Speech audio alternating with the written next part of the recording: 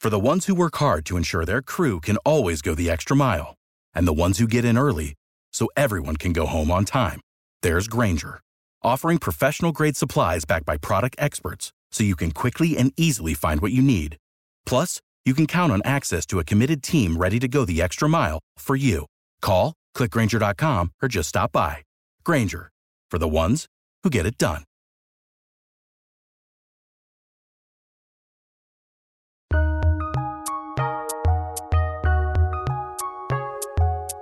Welcome to the Fantasy NBA Today podcast.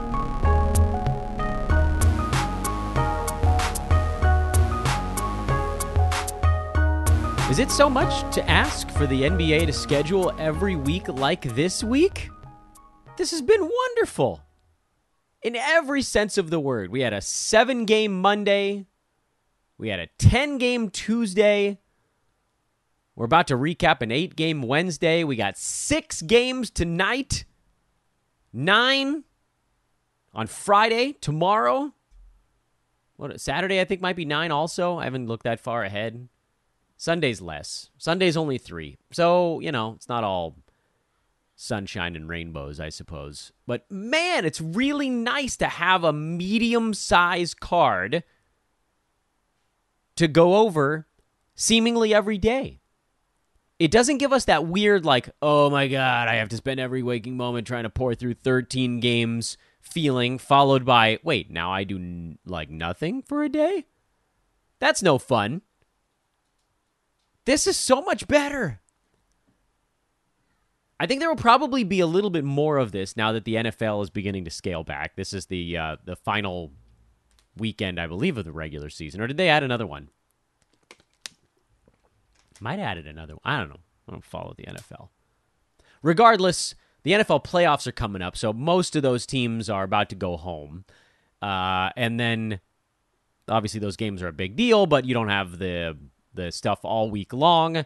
So the NBA kind of then begins to take a little more of the center stage part of the proceedings, which I think for a lot of folks, they say that the NBA season officially starts on Christmas Day for a lot of people. I've never found that to be true. At least in looking at how Twitter is at this time of year and podcast interaction, things like that. This tends to be actually a very quiet time because everybody's with family, everybody's on vacation, nobody's doing their normal drives to and from work. You don't have your alone time in an office to screw around on Twitter and mess with your fantasy team. You're usually, if you're anything like me, dealing with childcare related activities, and then you're sort of you're squeezing in other stuff in between.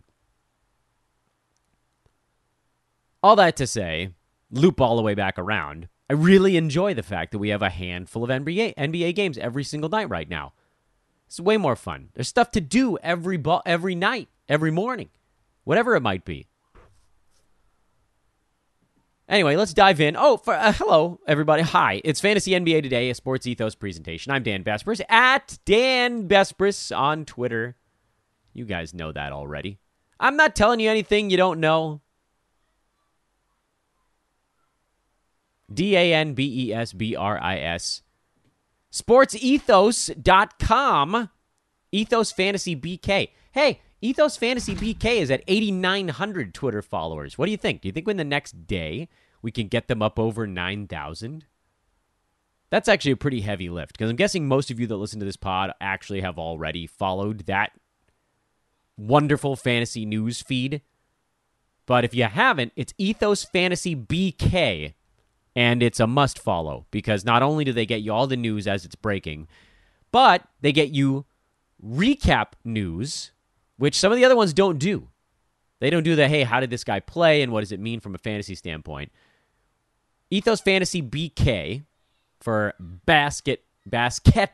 Should emphasize the right letters so you guys know what we're talking about here. Ethos Fantasy BK. Also, citations. It's got analysis and it's got sources on everything that comes down. So not only do you know the news, but you know who to follow on social media if you want to get it after that. All good things. All good things. Let's see if we can get them to 9,000 over the next day. You think we can do it? I don't know. I have pessimism. But maybe you guys can turn it into pleasant surprisism. Let's break down some of the card. Detroit and Orlando had themselves a battle midway through this ball game. Mo Wagner with a furious shoulder check. And then he got popped in the back of the head. I think Hamidou Diallo or Killian Hayes, one of those two guys, came in and tried to whack Wagner in the back of the head. And a bunch of guys got tossed. Diallo, Hayes, Wagner all got tossed from the ball game. It was sort of teetering on blowout already. Orlando looked very tired in this ball game. And frankly, they haven't looked all that great the last couple of games for whatever reason. Lakers outplayed them. And now Detroit just spanked them. But again, like we talked about earlier this week, I really want this fantasy. I want us to focus on the things that have a fantasy delta involved. And in this ballgame, there were a couple. For one, Wendell Carter Jr. did play in the back-to-back. I don't know what the minute breakdown would have been if Wagner didn't get ejected, but he only played 13 minutes before getting tossed. Wendell Carter Jr. played 24 and had a sort of a typical Wendellian type of line, 16 points, 8 boards, minimal defensive stuff. There's a lot to like about Wendell Carter's fantasy game, but there are a couple of things to really not like very much. As athletic as he is, and as decent, frankly, as a young basketball player he is, he gets almost no steals and blocks for a big man, and that's extremely frustrating. Bull, no delta for me on him. I really do still think that in 24, 25 minutes, he can sit right around that top 90 range. So, if somebody's going to drop him, I think we can possibly squeeze something out of that. Cole Anthony, 8, 5, and 6. Inconsistency reigns supreme.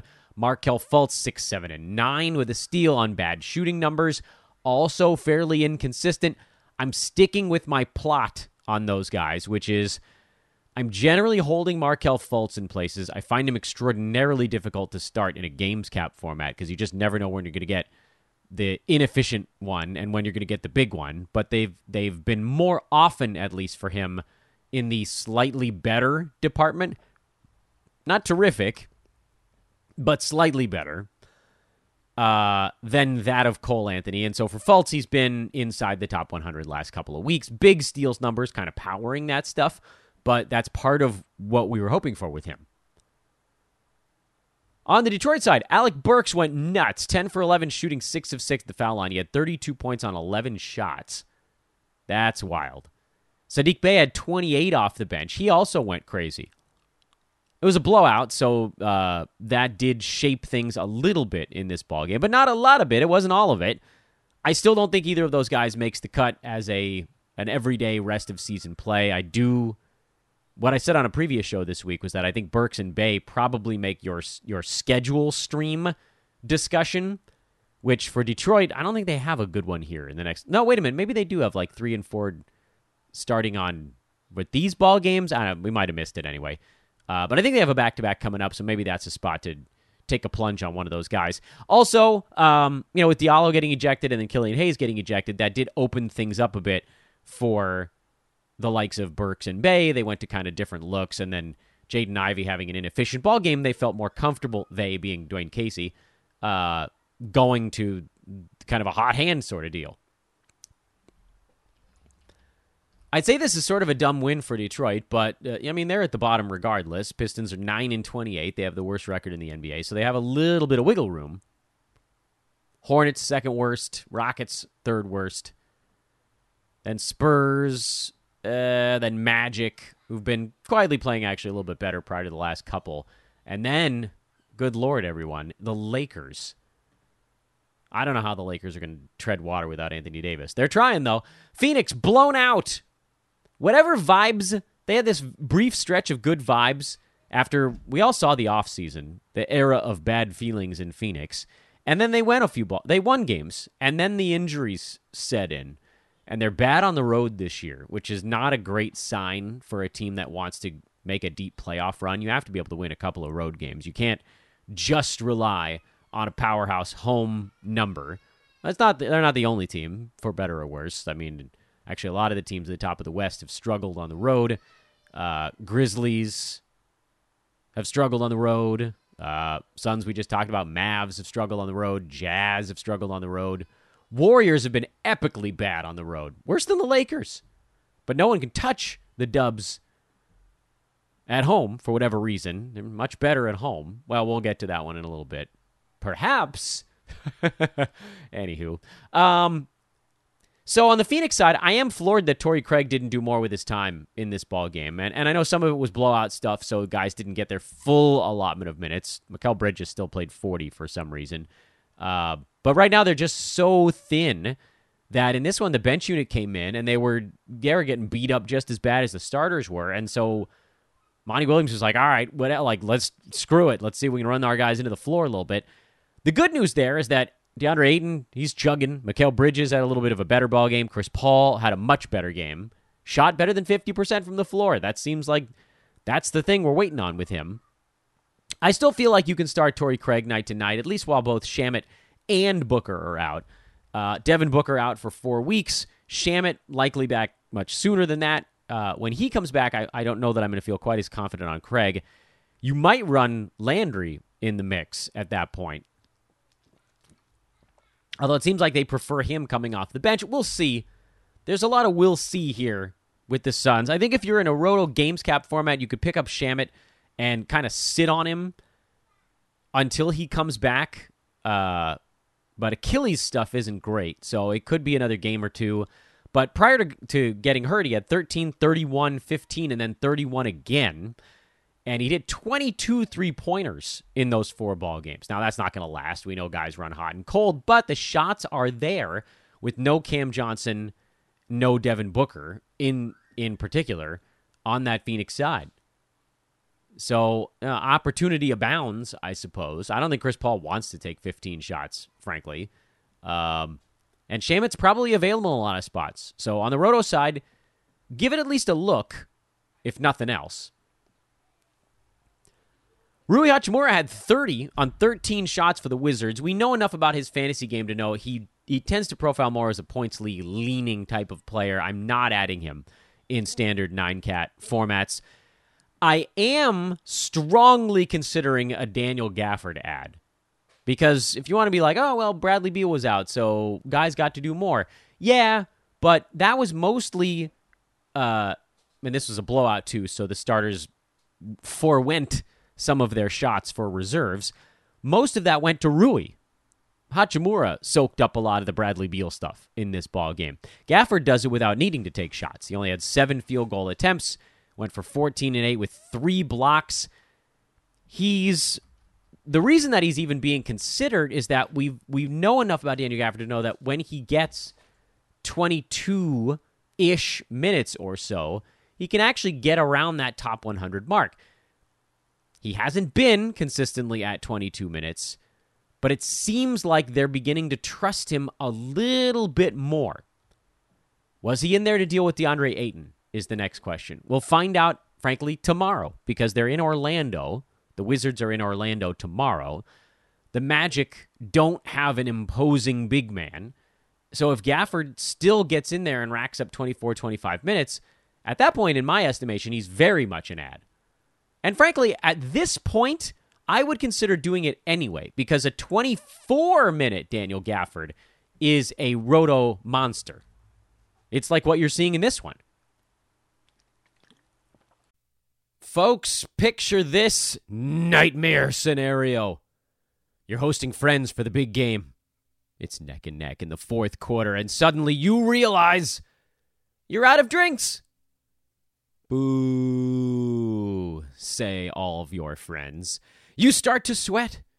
Your friends turn on you. You're forced to go on a last-second drink run and end up missing the game-winning touchdown while in line. Oh, no. Terrifying, isn't it? Luckily, you can avoid the drama with Drizzly, the go-to app for drink delivery.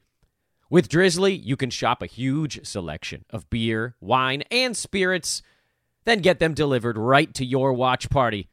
Compare prices across multiple stores in your area, find the best deals on game day drinks, and get back to armchair quarterbacking from, you guessed it, your armchair. Download the Drizzly app or go to drizzly.com. That's DRIZLY.com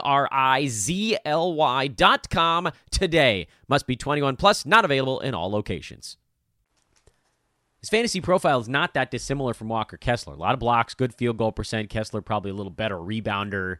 Gafford a little better at the free throw line in general, although he's a 60% this year.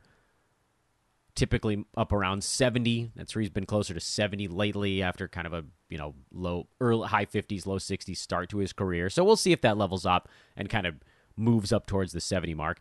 We talked about Monte Morris on Twitter yesterday as a guy that might have enough usage with Beal out. Bradley was a game-time decision for this one, so I'm thinking he'll probably be back for the next ball game or the one after that at the very latest. I don't like Monte Morris's fantasy game enough to make a big stink about adding and then dropping him in one day, so I'm going to just leave that one alone.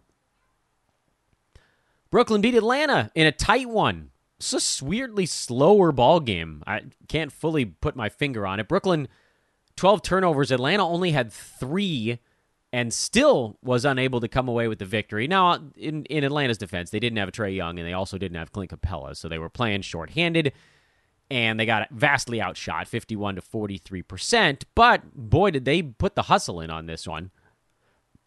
I was wondering if A.J. Griffin might do some stuff with guys out. He was in the maybe pile for streamers. I feel very happy that he's stuck in the maybe pile because he stunk. Onyeka Okongwu still a stream anytime Clint Capella is out. He gets better seemingly every time he has an opportunity this year. Bogdan Bogdanovic is a hold, and nothing else really to go over there. On the Brooklyn side, 3 blocks for Royce O'Neal. We've been talking lately about how his defensive stats, rebounds, and assists have pretty much dried up. He got a little bit more of them in this ball game. But some of that, again, was the competition, because Nick Claxton had 6 blocks, Durant had 2, Royce had 3, T.J. Warren had 2 blocks. Brooklyn blocked 13 shots in the ball game. That's kind of crazy. Anyway, it led to some robust fantasy lines. Happy about that. But, you roll it all back together. T.J. Warren, 26 minutes. We didn't really do anything with them. I'm going to keep stashing him in a couple of spots because 26 minutes should actually, in general, be enough for him. But, look, he's shaking off 2 years of rust here, so we can't expect gold every night.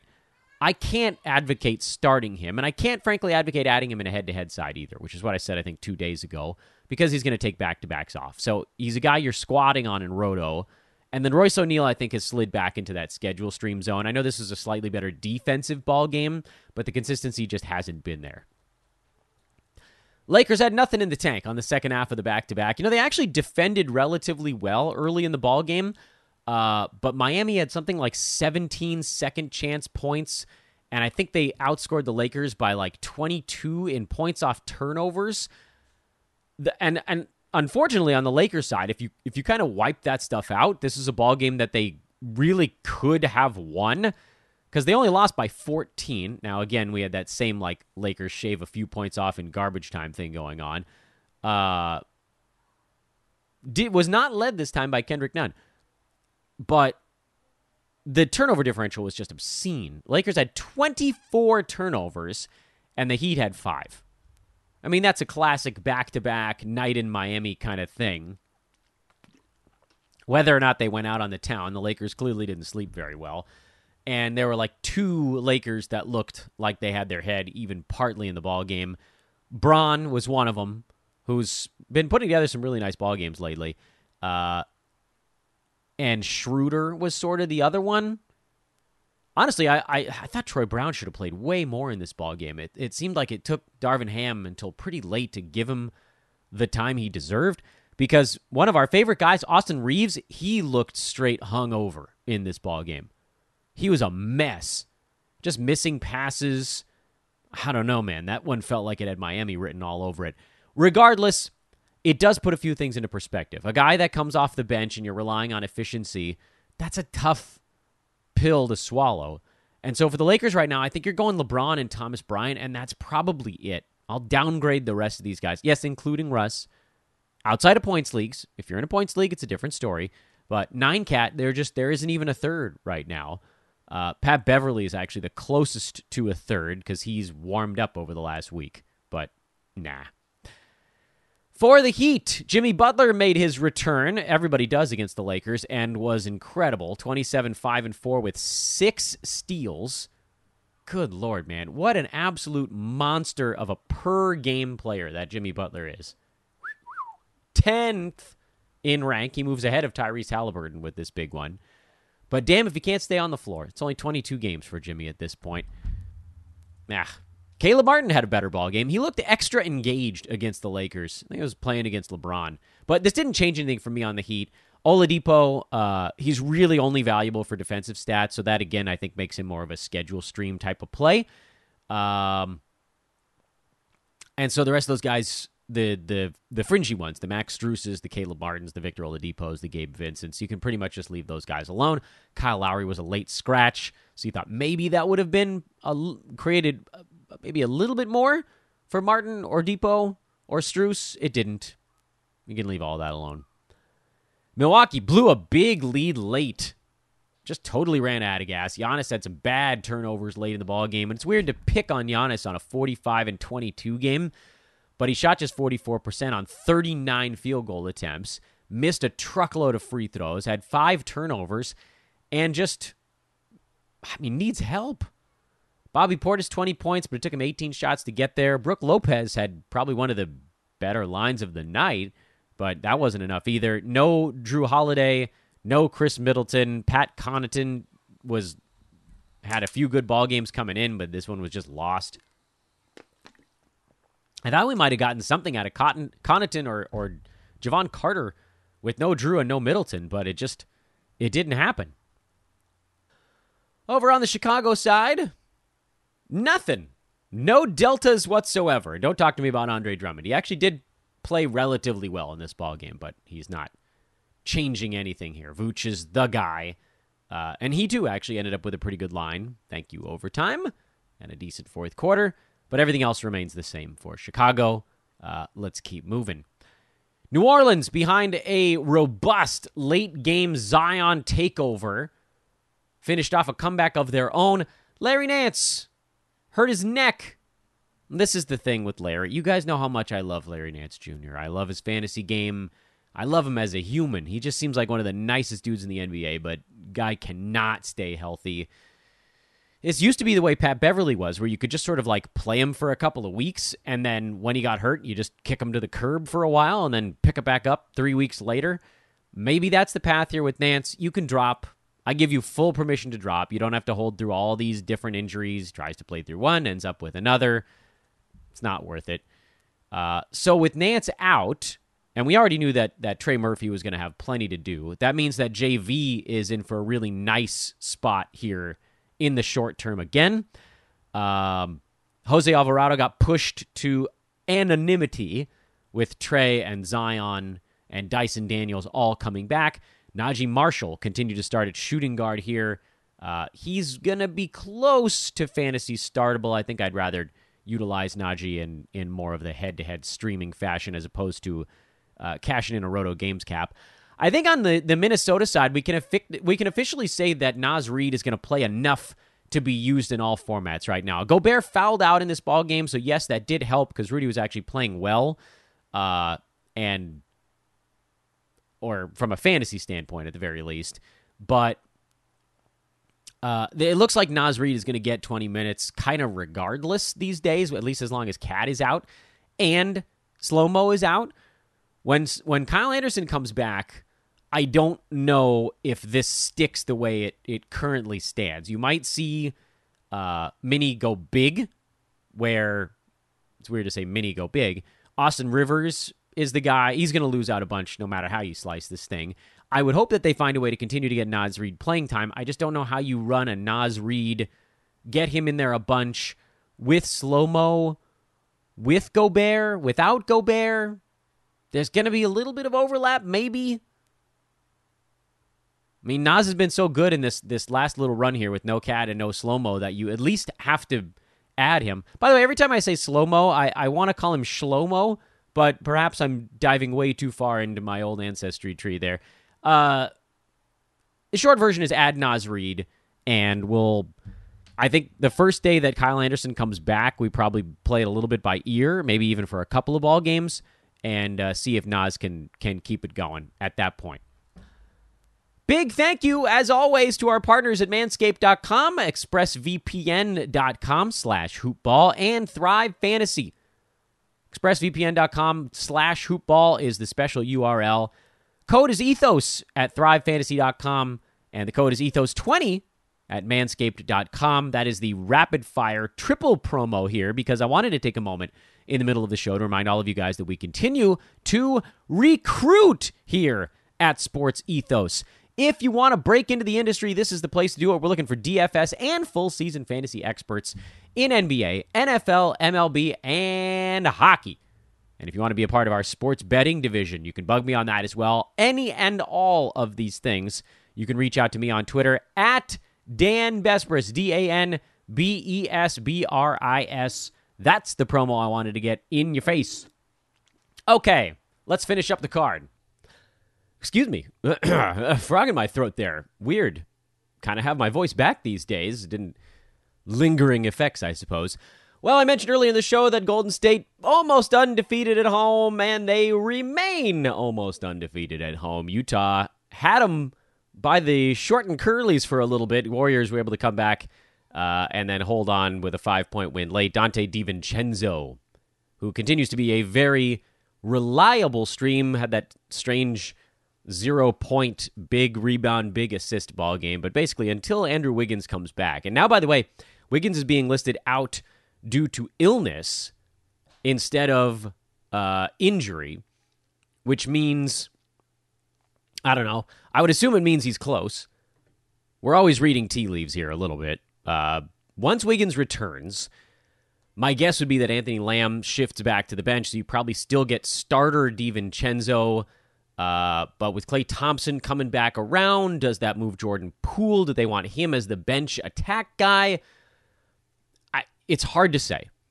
So my typical plan in situations like this is to just watch a game. When Wiggins comes back, see what he looks like. He probably won't play a full complement of minutes, so we won't get all the information right out of the chute.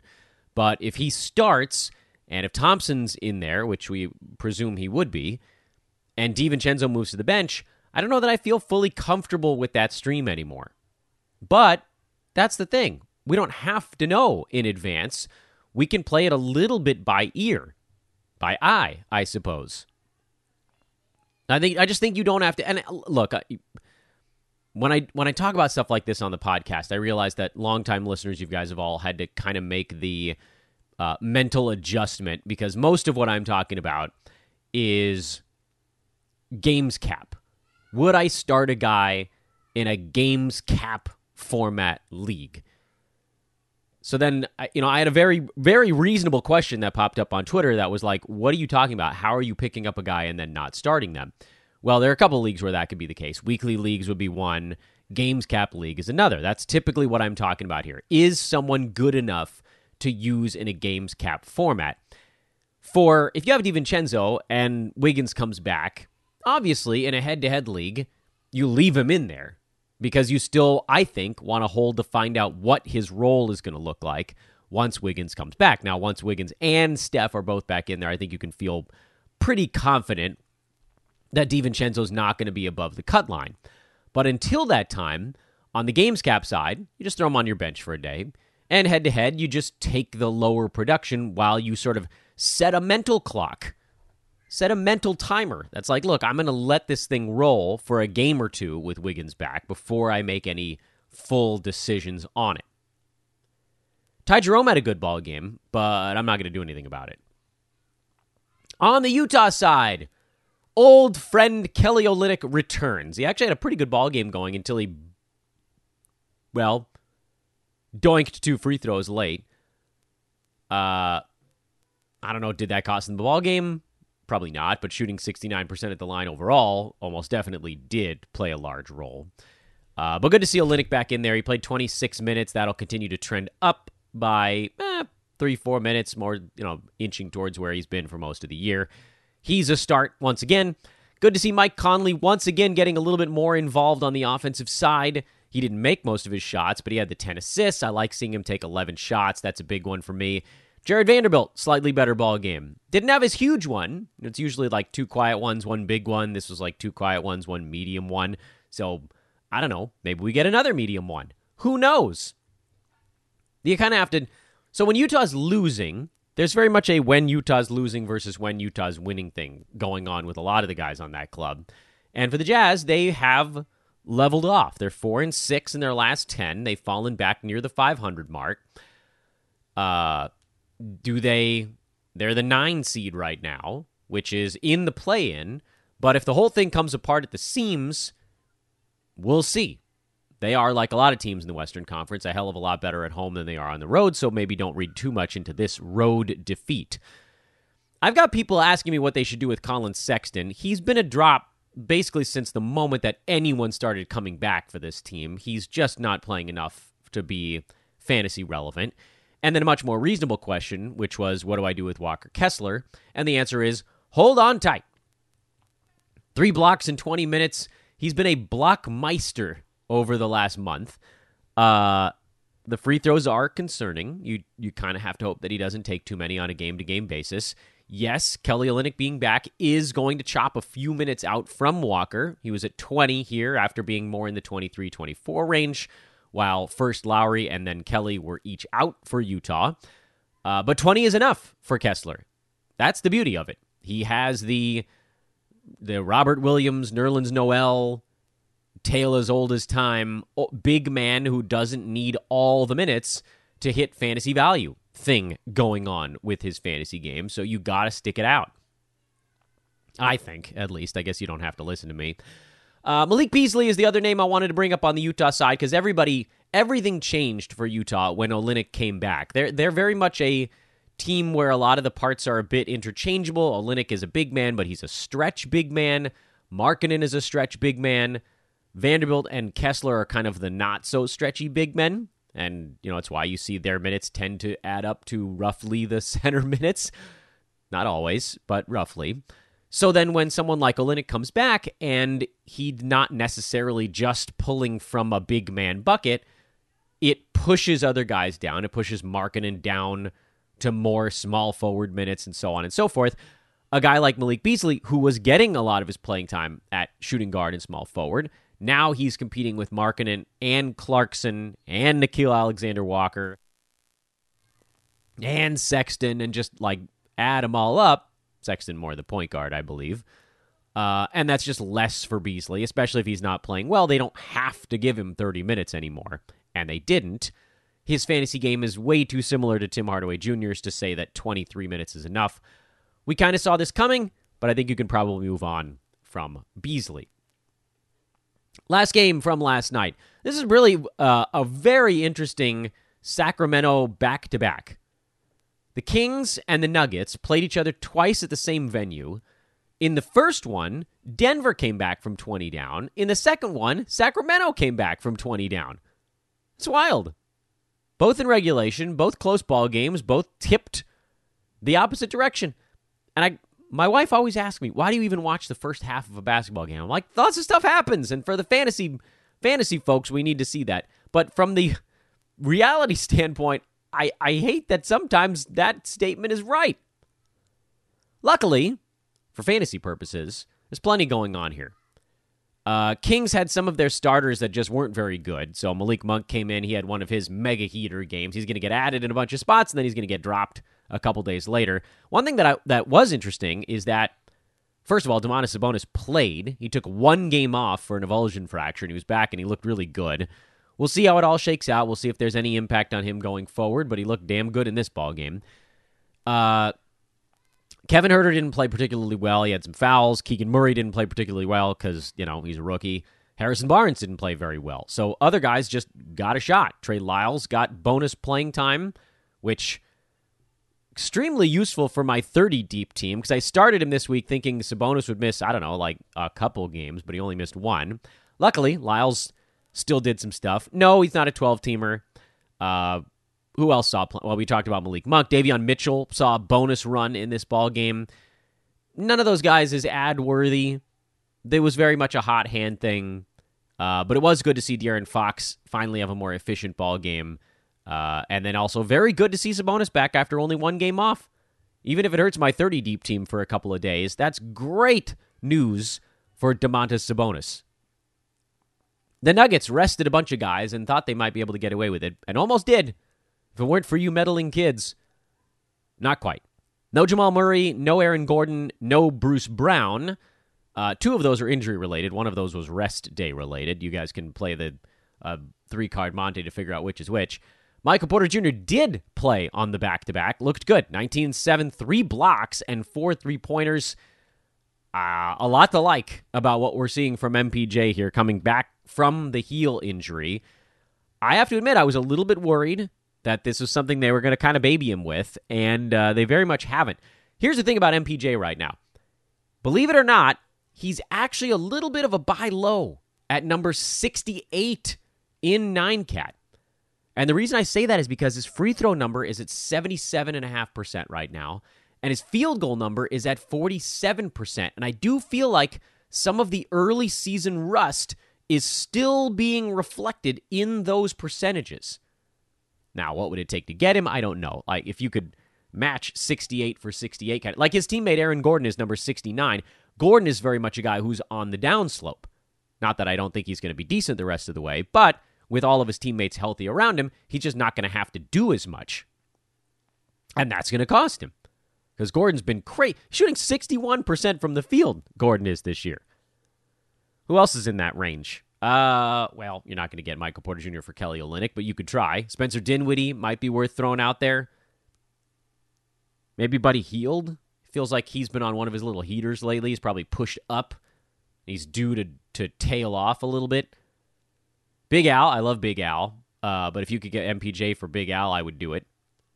Marcus Smart, he's around number 80. That seems to be where he hangs out. If you could get MPJ for him, maybe I'll do some stuff on Twitter for that one. See if I can remember it. My mouth works faster than my brain. Let's see if we can figure out what people value him at. That'll be one of our discussion points. Bones, 20 points, 11 assists, but of course that's because there was no Jamal Murray or Bruce Brown. So he slid into the starting lineup. Zeke Naji, 31 minutes, don't care. KCP, always better when he has gravity guys around him. We've talked about that a million times. KCP is better when the Nuggets are healthy. It's the darndest thing. He is a shimmering example of someone who actually sees his usage stay pretty much steady or even tick up ever so slightly when the best players are on the floor around him. Because when they are, he's open. When they're not, he's not open. And he's not going to shoot unless he's open. So you saw it yesterday, 7 shots in 31 minutes. He probably gets more like 8. It's the craziest thing. KCP is this the Venn diagram, he's the dot that's way outside the circle. Because for almost everyone in the NBA, usage is value. But for KCP, well, there's actually another step to this little transitive equation. Usage is value. I think we can all agree on that. It's even the case for KCP. However, missing players for most of the NBA, like 99% of the NBA, missing teammates means more usage. For KCP, it doesn't. Go figure. Hey, guys, we got a half-decent Thursday card coming up tonight. Do you guys miss when I did the nightly previews on the podcast? I never really know what makes the most sense just from an overall standpoint. I've been sort of pushing everyone over to social for that because I feel like we can do a better job of saying what we're looking for as news comes out through the day. I do the weekend preview on Friday's show because we're not going to be around until the next day to go over any of that stuff. But if you guys would like, I'm happy to add that. I'll do a little straw poll for that on Twitter as well. So we got a couple things we need to do over on social media. MPJ and figuring out podcast segments are probably the two pieces of that puzzle. No particularly large pieces of injury news this morning. That's, I guess, good. Jalen Brunson, a game-time decision. Devin Vassell getting a rest day. Keldon Johnson back from his rest day. Blah, blah, blah. Andrew Wiggins still likely out, but that game isn't until tomorrow anyway. So that's it. Not much going on the NBA news front.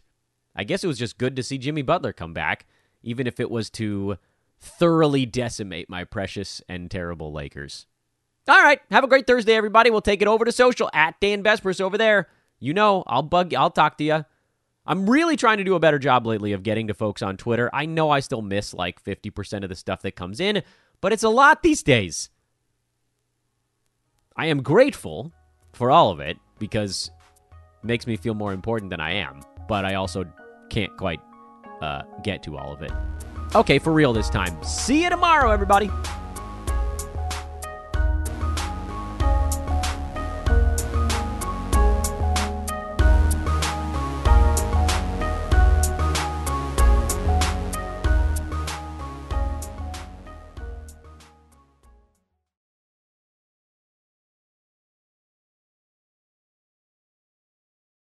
For the ones who work hard to ensure their crew can always go the extra mile, and the ones who get in early so everyone can go home on time, there's Grainger, offering professional-grade supplies backed by product experts so you can quickly and easily find what you need.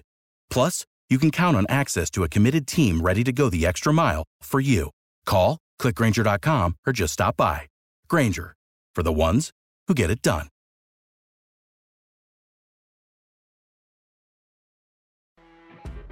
You know when you're listening to a true crime story that has an unbelievable plot twist that makes you stop in your tracks?